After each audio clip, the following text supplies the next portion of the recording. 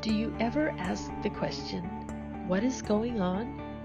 What on earth is going on? Well, let me tell you, friends, if you're following Jesus Christ and allowing Him to truly guide your way, I'm sure you ask this quite frequently. You see, Jesus has plans for you and me that are greater than anything you or I could ever imagine. Sometimes we may not understand or believe things are spiraling downhill, but the reality is that Jesus is in control and making a way for each of us. Hang on to your faith, cling to Jesus, and all will be okay. In today's episode, we'll learn how Abraham and Sarah's faith was tested once again. Already, we have seen how they migrated to new lands, survived infidelity in their marriage, witnessed the destruction of neighboring Sodom and Gomorrah, and against all odds, gave birth to a son at the ages of 90 and 100. As Christians, we learn in the Bible that there are new followers who are said to be like nursing babies. As we grow in our faith, though, we develop a taste for the meat of things, the truth in God's Word. Now, Abraham already demonstrated he had that tremendous faith, but once again, the Lord spoke to him. This time, the request was a sacrifice. The son, that Isaac, that he had waited for so long, was to be a sacrifice. Can you imagine being told by God to sacrifice your own child? Today's episode comes from Genesis 22. Notice how in verse 2 that the Lord told Abraham to take Isaac to the land of Moriah, and he would tell him when he got there which mountain to go to. Now let's think about that. He didn't know exactly where he was going. He just knew the general area. Can you just imagine? We learn in verse 4 that it wasn't until the third day that the Lord revealed which mountain to even go to. Still, Abraham was faithful. When the Lord told him to go, he went. He woke the next morning and even took wood to burn as he was going to sacrifice his only son with Sarah, called Isaac. So here's Abraham, hiking through the desert for 3 days. Remember, Abraham is well into his hundreds, and Isaac is the son that he and Sarah waited for their whole lives. I don't know, but can only imagine that he was probably thinking, what is going on? What on earth is going on?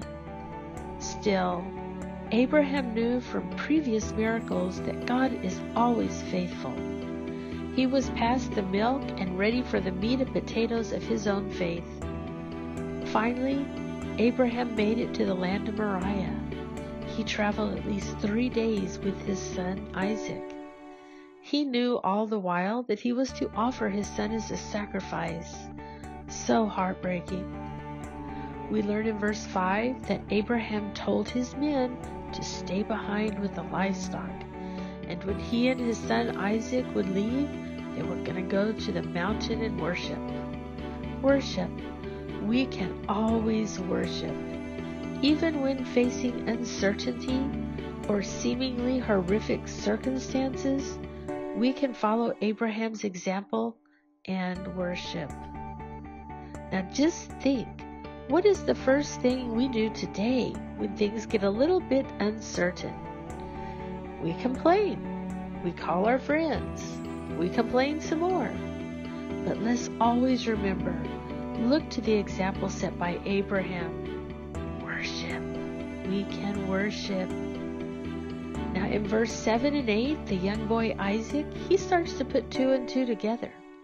He says to his father, well, here's the wood and the fire, but where's the lamb to sacrifice? Then, in all of his faithful wisdom, Abraham gave the answer that we as parents should always give. God will provide. Now in verse 10, it becomes a nail biter. And we see how Abraham binds his son with rope and even raises the knife to sacrifice him. Just then, Abraham heard a voice from heaven. It was the voice of an angel. Abraham answered as he always did, "Here am I." The angel immediately told him to put down the knife and not harm his son. I don't know about you, but at that point, I would imagine Abraham got a little weak in the knees, maybe even shed a tear or two. At that moment, Abraham looked up and saw a ram stuck in some brush, and that he used to sacrifice to the Lord.